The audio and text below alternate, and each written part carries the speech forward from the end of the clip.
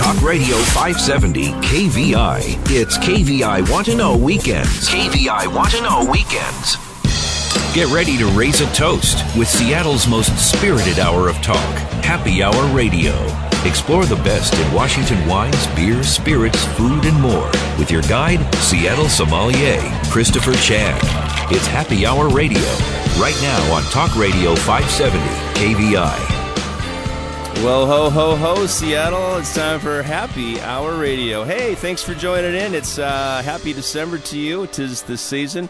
Hope everything is merry and bright. We've had some great weather and loving that sunset and the blue skies. And I'm sure that'll change, but it's always warm and cozy right here on Happy Hour Radio every Saturday night, 570 KVI AM from 6 to 7. You ever miss a show, check out our website. It's happyhourradio.net. If you're on the Twitter sphere, it's at happyhrradio. We're doing some tweeting and talking about the best in wine, food, beer, cider, spirits, chefs, events, and education from all around the world. And I'm excited today because I've got two great guests, or I should say three. My first guest is the Executive Vice President of Diversified Communications, which is based in New York. And I studied communications in college, and so obviously I'm in the communications field now with radio and mass media. So that's always fun to talk to a peer, a fellow professional. But she's working with an international organization called VinExpo, and I had the pleasure of attending VinExpo Hong Kong. And this is the largest, well, maybe it's the second largest, they say, of all these trade-only industry trade shows which involve wineries and spirit distilleries and providing opportunities for buyers and sellers to meet and converse and taste and host in different cities around the world.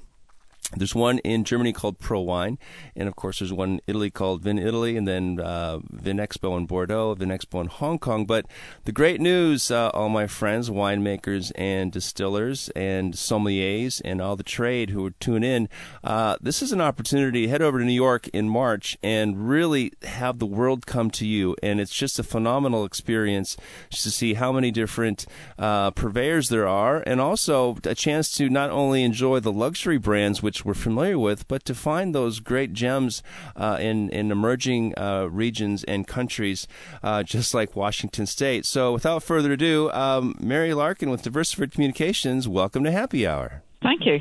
Nice to be here.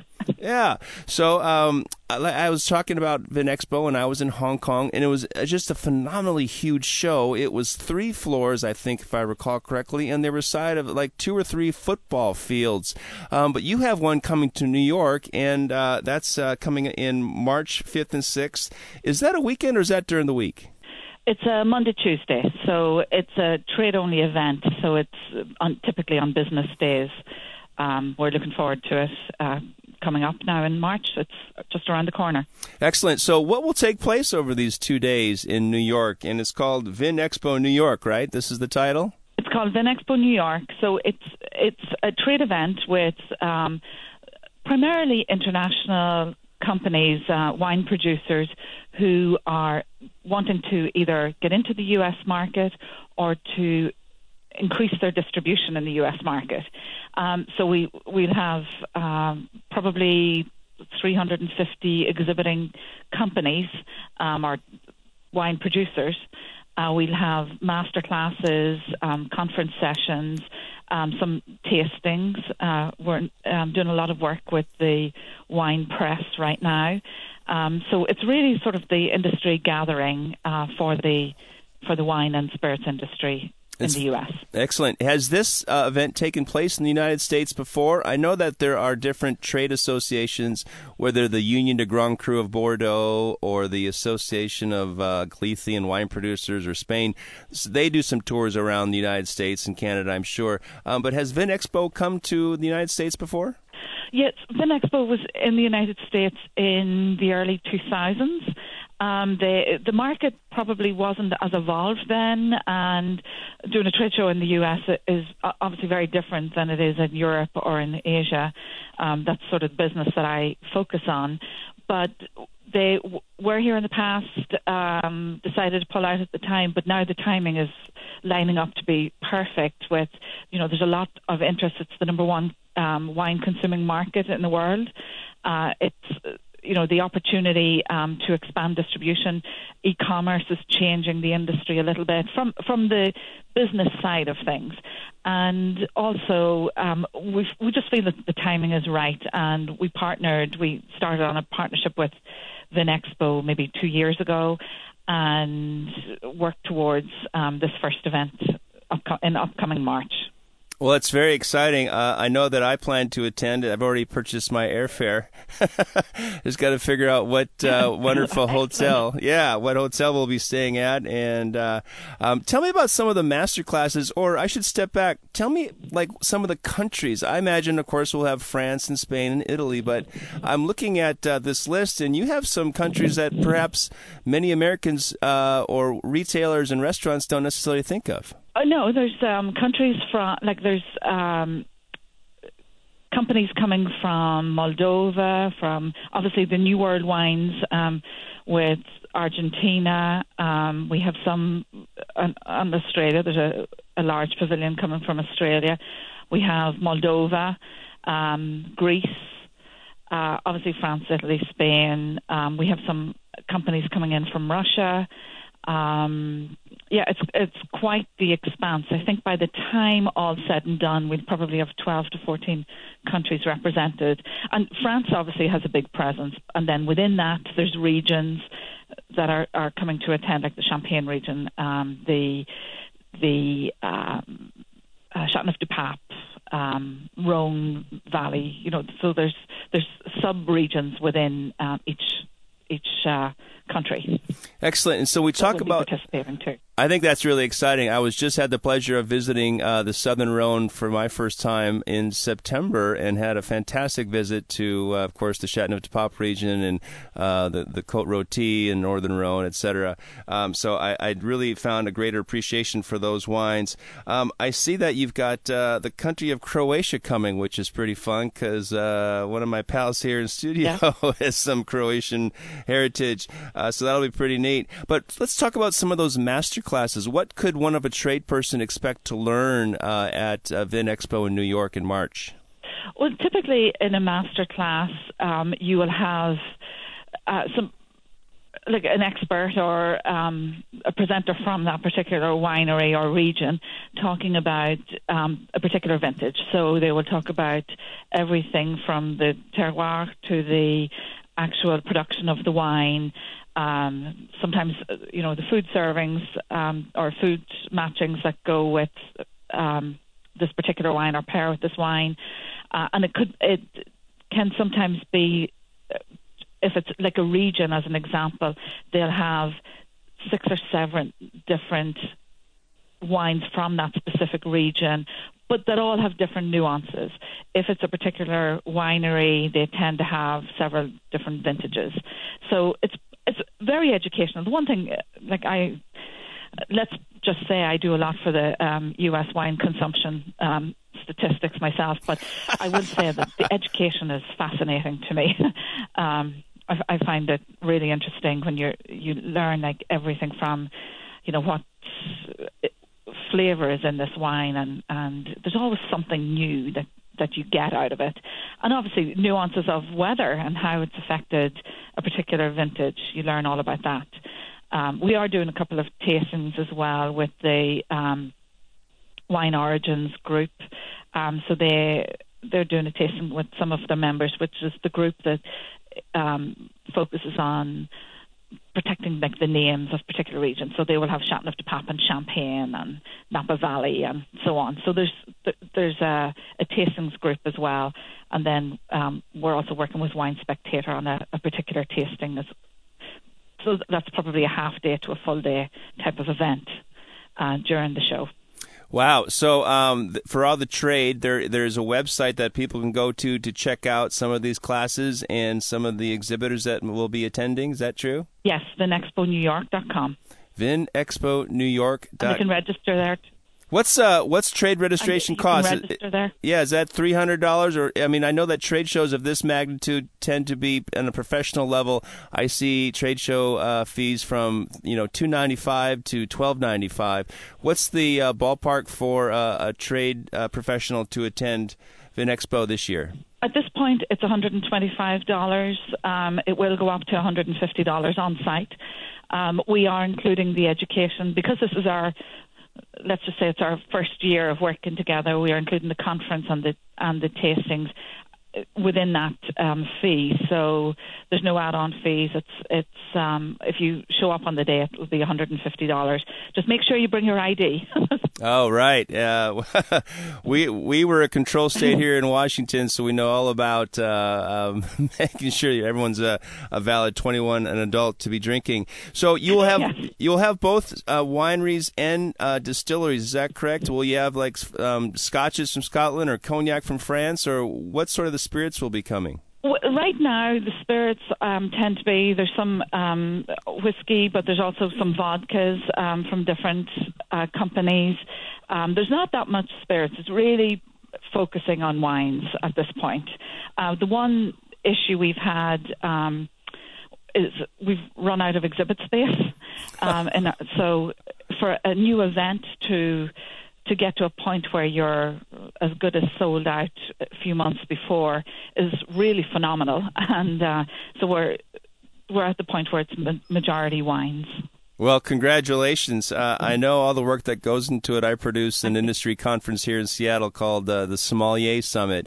And I see that you have South Africa there. So are you working with Jim Clark with South African wines? Well, actually, the sales team is probably working with him. We're working with wines. We tend to work with different offices. So sometimes the offices are out of South Africa itself, or sometimes they're out of the U.S. So it varies on who we work with. I get it. The Sopexas and the Balzacs and the Colangelos of the world. So how many people does it take to put on how many staff people does it take to put on a conference of this magnitude? Well, it takes a village for certain.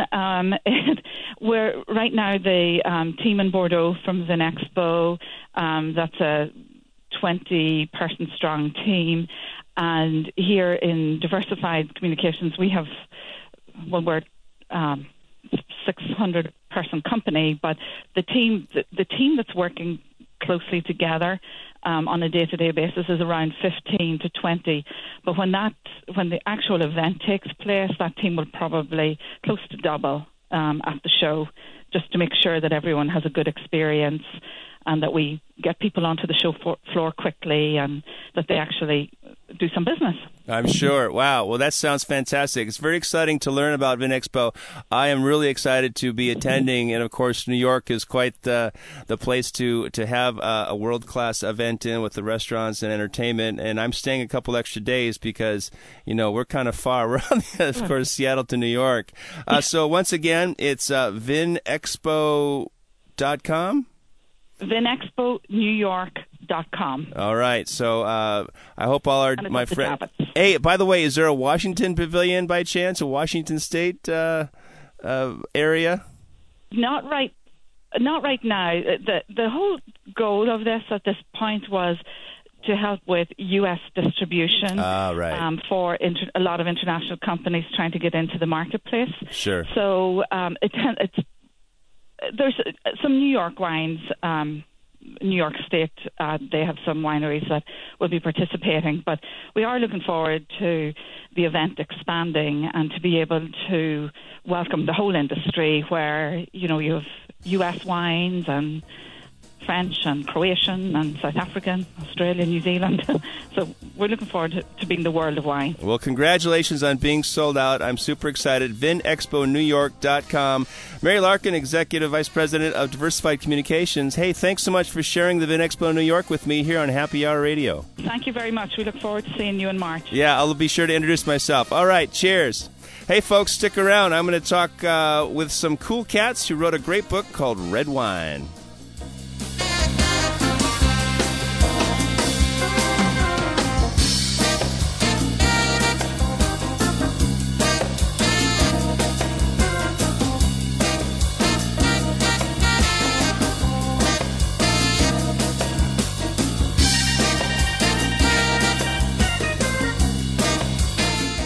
He's back, and he's in charge. Kirby Wilbur, live and local weekdays 9 to noon. Talk Radio 570, KVI. KVI Want to Know Weekends. Time for another round of Happy Hour Radio with Christopher Chan. Hey, that's me, Christopher Chan. Hey, thanks for tuning in. Time for round two, and I got two cool cats on the other end of this phone line because it is the season for giving. And when you think about giving, of course, you've seen the Washington Wine billboards about giving Washington Wine, which incidentally is illegal. You can't give alcohol in Washington State, but I thought that was pretty funny. Also, there's lots of cool gift ideas ranging from books or bar towels, of course, glassware and wine openers, of course, tickets to tasting experiences.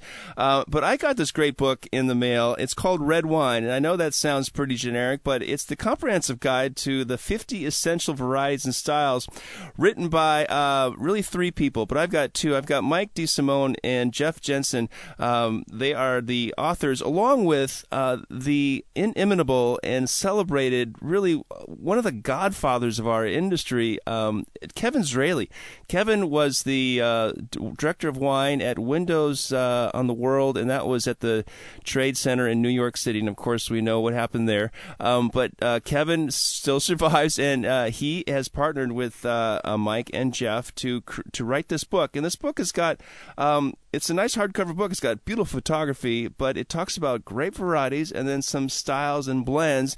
So, hey, Mike DeSimone and Jeff Jensen, welcome to Happy Hour. Hey, thanks for having us. We're thrilled to be on the air with you, Christopher. Yeah, thanks, Christopher. We're happy to be here. All right, so that's Mike as the first voice, and Jeff's our second voice. So, gentlemen, so Mike, tell me, how did you get into wine? And let's talk about a little bit about your career. Tell me. Sure. I studied journalism at NYU, and I was always one of those kids. Even as a young kid, I was always into cooking. For my 12th birthday, I got a crepe pan, which is pretty unusual, and so I was really into cooking. I always wanted to go out to eat, and also growing up Italian American, there was on Sundays at least there was always wine on the table, and my grandfather used to let me sip from his glass. So I grew up with an appreciation of food and of wine. And then going to college in New York City, I was, I always, not to say that I didn't go to bars and clubs, but I would save up my money and go out to good restaurants. So I really approached it from that side, came into it pretty much as a guest in hospitality. I also worked in some restaurants. But then, after school and kind of down the road a bit, I wound up working in business. I worked in the fashion industry, and I was like, I studied journalism. I want to write, and I kind of was like, all right, but I got to write. Like, if you're going to write, they always say, if you're going to write, you got to, find the thing that you love and write about it. And at that time in my life had expanded beyond just eating at restaurants in New York City, and had started traveling around the world, traveling to Europe, to France and to Spain and to Italy. And I was like, you know what? I'm going to write about travel, and I'm going to write about wine. So you were inspired. And what year is this? What decade are we talking about? This is going back about 10 years ago. So around 2006, I started to do some writing, and we'll get into the whole story of how Jeff and I got together and all that. But Jeff and I we have a house in the south of Spain together, and I started to write a book actually. Kind of on the, sort of like that Under the Tuscan Sun, A Year in Provence. So I started to write this book about, our journey buying a house together in the south of Spain. And there was a lot of wine, a lot of food in it. And, in talking to people, and everyone was like, oh, well, you need to get published, elsewhere. And started writing for a publication called International Living as the Spain correspondence. So letting people who are interested in buying a house overseas know what day-to-day life was having a home in Spain. And then fast forward. Now, here's the crazy part. Jeff and I had a conversation about writing, and, kind of talking about, like, who do you want to write for and what do we want to do and where do we want to take this? And Jeff looked at me and said, I think that we should really look at writing for, Wine Spectator, Wine Enthusiast, Saveur, Gourmet. And I was like, oh, you set the bar real low there, buddy. Thank you. And this is going back to, like, 2008, pitched an article, first time, over the transom pitch, never even should have been read, by Tom Matthews at Wine Spectator. Oh, yeah. Uh-huh. So I faxed the pitch to him. That's how, just think about that, that Wine Spectator at the time was still accepting pitches by fax. By fax. And got an email back from him the next day. It took some time. There was some back and forth, but wound up with an 8-page cover story on architect-designed wineries in Rioja in Wine Spectator. I think I remember that issue. Wow. That's pretty cool. Yeah, so that was kind of a knock it out of the box, introduction to writing in the world of wine. And especially if you're getting paid by the word, which really helps. Well, let's get Jeff's story. Jeff Jensen, you're a New Yorker, and tell me about you.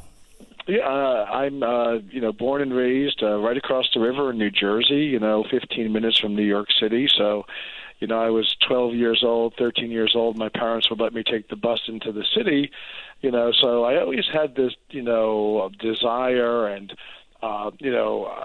idea that I wanted, more culture than New Jersey. And I don't mean to knock New Jersey, but more than New Jersey had. So, I was studying, going to college. I went to Rutgers in New Jersey, went out to grad school in Chicago. And while I was working out in Chicago, I was working as a waiter. And the restaurant that I worked in had a really, a pretty extensive wine list. And, as a waiter, you're not allowed to drink, even when you bring those empty glasses back, or semi-empty glasses back to the kitchen. But I would always smell the glasses and try to imagine what the wine would taste like. So one day my manager came to me and he said, hey, Jeff, you sell more wine than anybody. We want you to be our wine steward. I'm like, hey, great.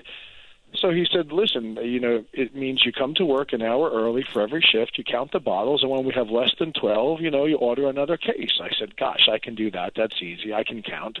And I said, how much extra does it pay? And he said, well, it doesn't pay any extra. It's just the honor of being the wine steward. And I said, listen, I'm going to grad school. I don't have, 4 extra hours to take away from studying. And I really want to, do something, that's going to be like, a good job in the world of wine. So I said, so there's this thing I've heard about. It's called a sommelier. Yeah. and this is in Chicago, 20 years ago. And so I said, listen, I want to go to school to be a sommelier. So I studied, to be a sommelier, and I went to all types of classes and stuff. So I did work as a wine steward, sommelier, before we had any training or any formal, degrees, no MS or, Masters of Wine back then. But so I really, my life was really about wine. So then, Mike and I, when we sat down, it was like, listen, how do you want to write about this, and what do you want to do? I did say that. I want, Wine Spectator, Wine Enthusiast, all those big magazines. And we were really honored and blessed to be able to have that, totally knock it out of the park article in Wine Spectator. And then all of a sudden people were like, hey, who's Mike and Jeff? Who are these guys? And so we eventually started writing for Wine Enthusiast, and we've been on the masthead now for 8 or 9 years. So we're the entertaining and lifestyle editors there. So, as in our vision of, writing about wines from around the world, we do get to write about wines from, pretty much all 6 continents that make wine, and we've been to all 6 continents. And we kind of jokingly say that we will be the first journalists to go to Antarctica when they start making ice wine. So, we love to travel, we drink wine, we travel, we drink wine, and we talk about it and we write about it. So, we're really in this situation. This is our 5th book, and to write this book with our friend and colleague Kevin Dralley is a real honor for us, because Kevin's such a great guy, and he's also sold more wine books than any other wine author out there. He sold more than 3 million books. So Kevin knows how to write books. He knows how to, market books. And when we had the opportunity to write with him, we talked about it, and he was like, yeah, let's do this. So here we are with, our new book, Red Wine. Very cool. So I know that Charlie Trotter was one of the meccas for wine and food in Chicago for many years, and Yes. many master sommeliers actually graduated from that restaurant and pursued their MS degrees, and so I'm friends with them. Of course, Sean Sullivan and Paul Greggett are good pals here out in Washington State and wine enthusiast writers. Yeah, well, shout out to both of them. Hey, guys, how you doing? We'll see you at the next annual conference. Oh, that's right. And so we're going to take a break here in just about a minute. But how did you get from? How did you meet Mike, Jeff? I mean, you went from Chicago and you ended New York, and well, yeah, I came back home, so to speak, back to New York, and I was living in the city, and as was Mike, and we were both training for a charity bike ride from Boston to New York, 350 miles in 4 days. So we met on a training ride. We started talking about riding. We started talking about wine, and we took a vacation together to Burgundy, wow, which I have to say was one of those like aha moments because, Burgundy is an hold that amazing thought. place. Hey, Jeff, hold that thought. We're going to take a break. When we come back from the break, I'm going to get this aha moment with the authors Mike DeSimone and Jeff Jensen of Red Wine right here on Happy Hour Radio.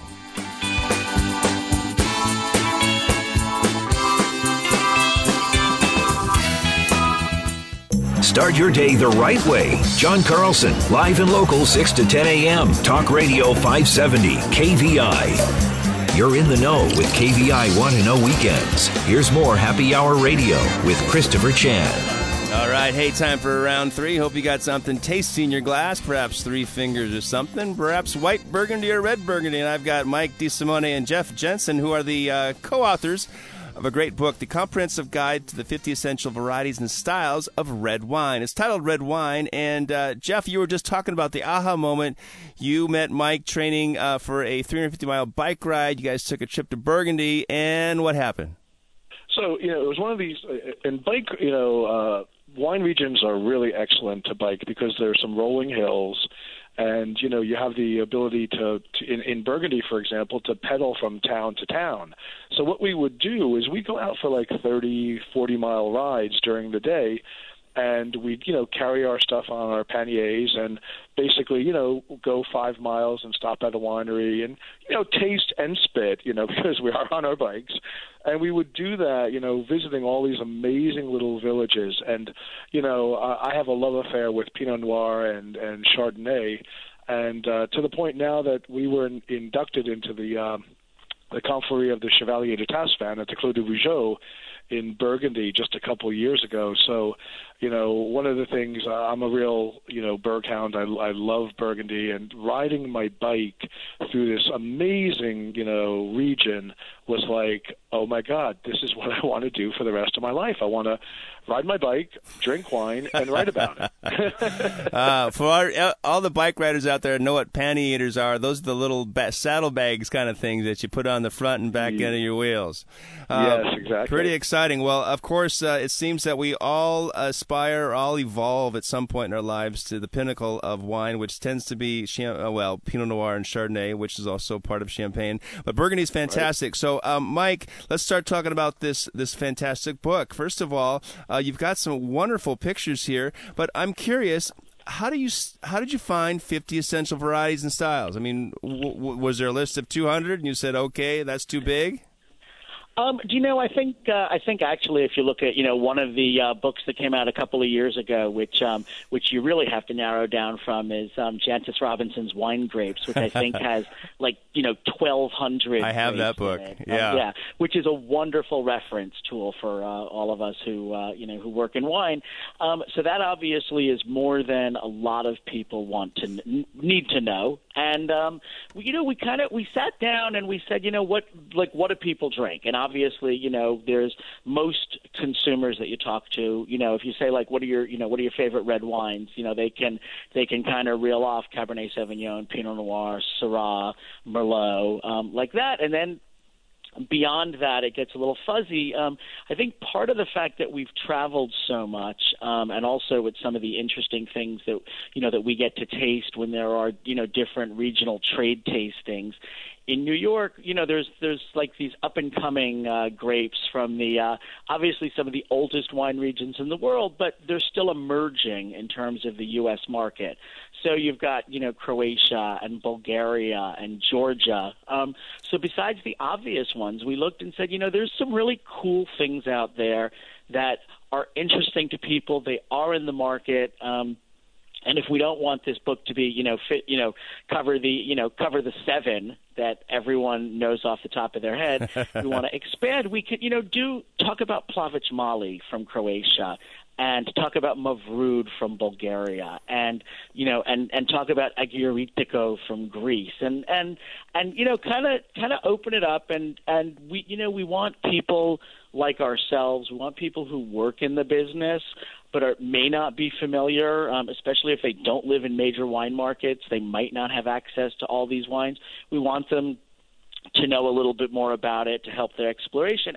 And we also want consumers to kind of expand their mind and break out of the box and look at some different styles of wine, or some different countries that they might not have thought about before. It's pretty cool. I think people are starting to break into the box with all the new box wines we have. And how ironic, I have the book in front of me, and I did the rabbit ear on Plavich Mali. And so, Jeff, why don't you tell me about this grape? So if I turn to this page, what are some of the components you have in the book that helps consumers and professionals alike understand these grapes? Yeah, well, Plavich Mali is a grape that I really like, and many people thought that it might actually be the same as Zinfandel, and University of California studies have shown that it's not. It's one of the parents of Zinfandel, or Tribidag.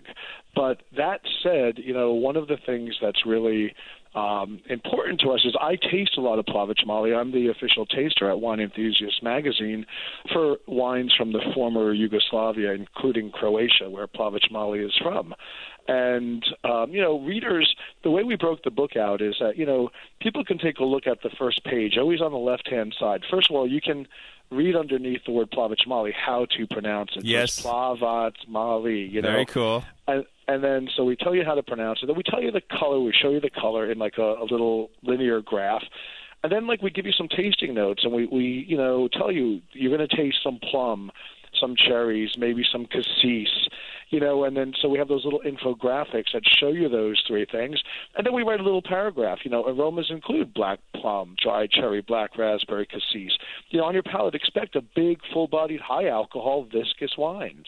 And examples from Dingach can actually have alcohol levels ranging from 13 to 17%. And then we talk a little bit more about the flavors, and then we also talk about what you should know about the wine, and then we give you some food pairings. And whenever I've been in Croatia, I love a nice Plavich Mali with a nice piece of beef, or lamb or pork, but something that's cooked over an open grill, just really that big, bold red, red wine. This is not like, a wimpy little Gamay or Berg, or Pinot Noir.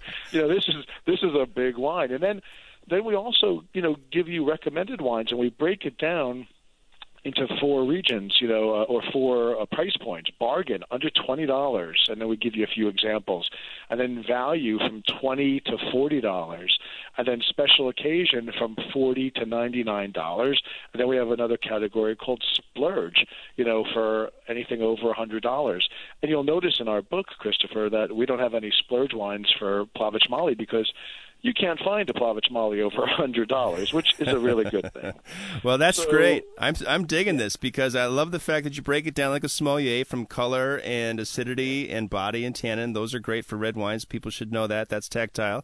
Food pairings are wonderful. And, of course, some of these names, to understand some of the wineries that recommended wines is very important. And then you do a little summary. And I'm looking at the book, too, and how ironic that Mike Grgic, who was a Croatian guy with Grgic Cellars, had urged the research for this grape, and I see you gave him some credit there. Pretty neat.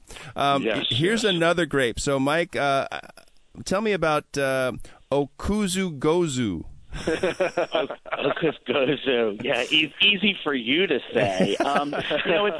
It's a grape from Turkey, and I taste the wines from Turkey for How wine about enthusiasts. So that's really one of the ways that I was introduced to that. It's kind of cool. It means bullseye in Turkish, and I think actually that might be kind of right, because it really is the one variety that will probably become like Turkey's best known variety.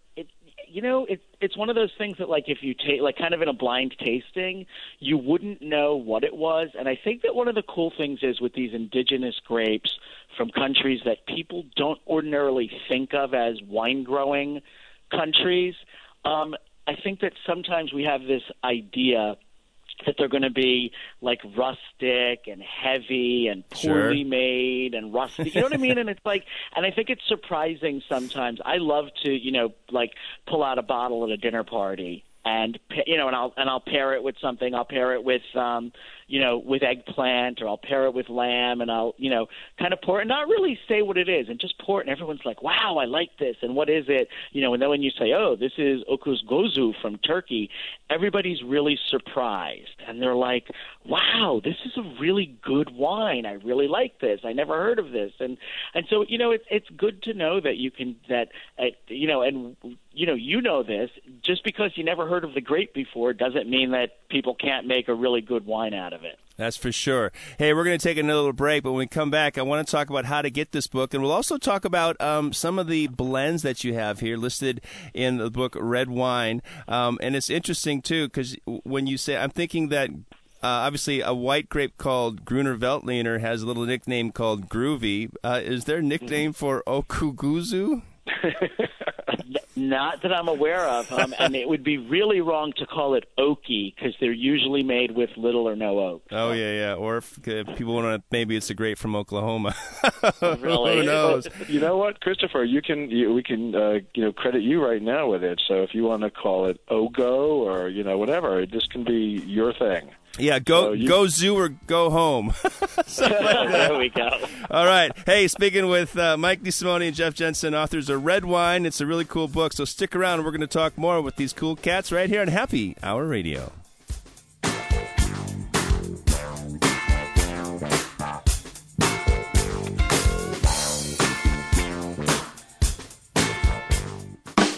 A Northwest original. Lars Larson, live weekdays noon to 3. Talk Radio 570, KVI.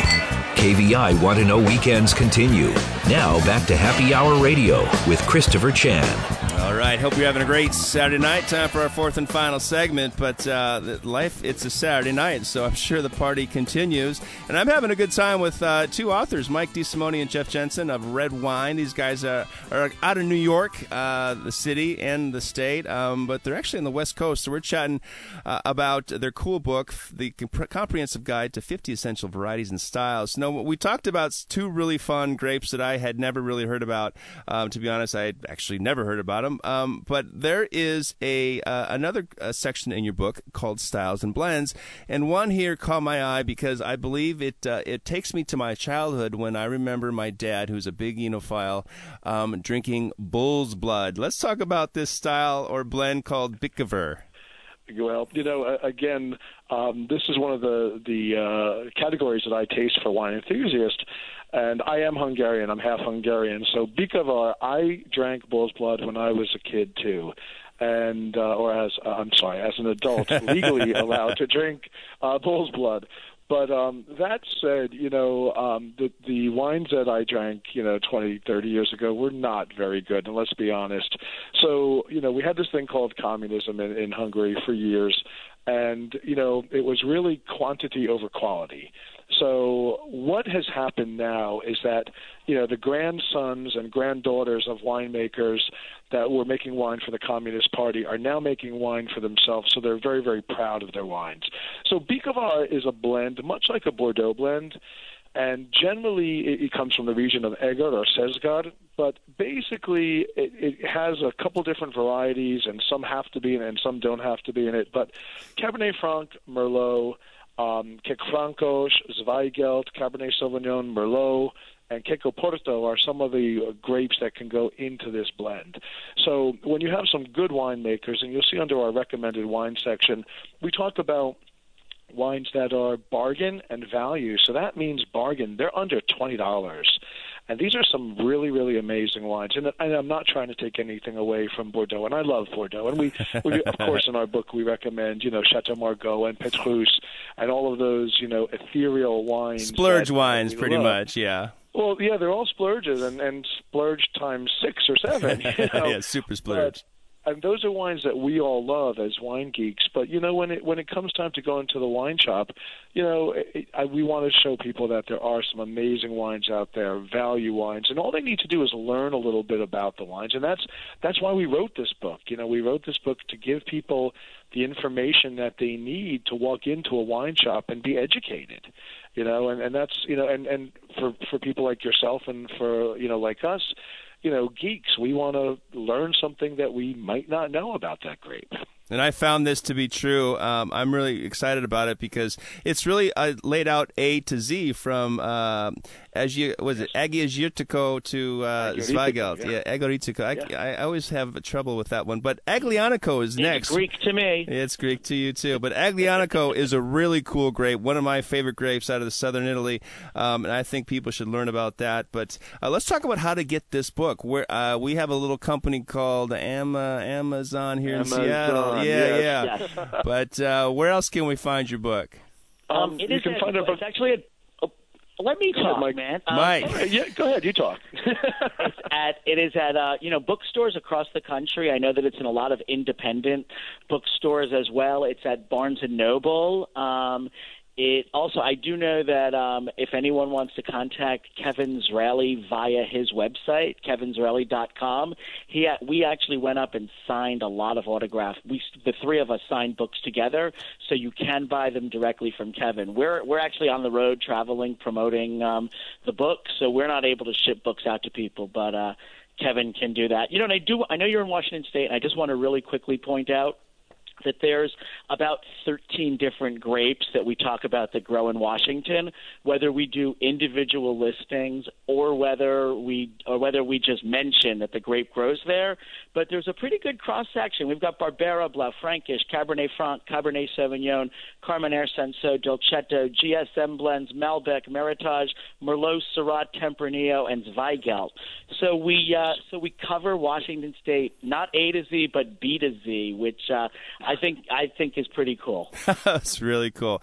I love it. We do have a great literary thespian culture here with the rain and the beer and the coffee, so we dig small bookshops as well. Retail price for the book looks like a $39.95 book, or what's the price? No, it's even better than that. $27.95. How about that? You're looking at the Canadian price. That's it. Happy hour radio deal for all of our listeners. Hey, Mike DeSimone and Jeff Jensen, what a real treat. Pleasure to get to know you, and also a pleasure to see your book. It's quite a well-done tome, and I guess we'll look for the 50 Essential Whites coming up. You never know. You might. All right. See that soon. We'll see you in Washington State. Cheers, guys. Thanks for joining me on Happy Hour Radio. Thanks so much. Thanks. Take care. Hey, folks, hope you dug the show. We talked about Vin Expo in New York and, of course, this great book, Red Wine.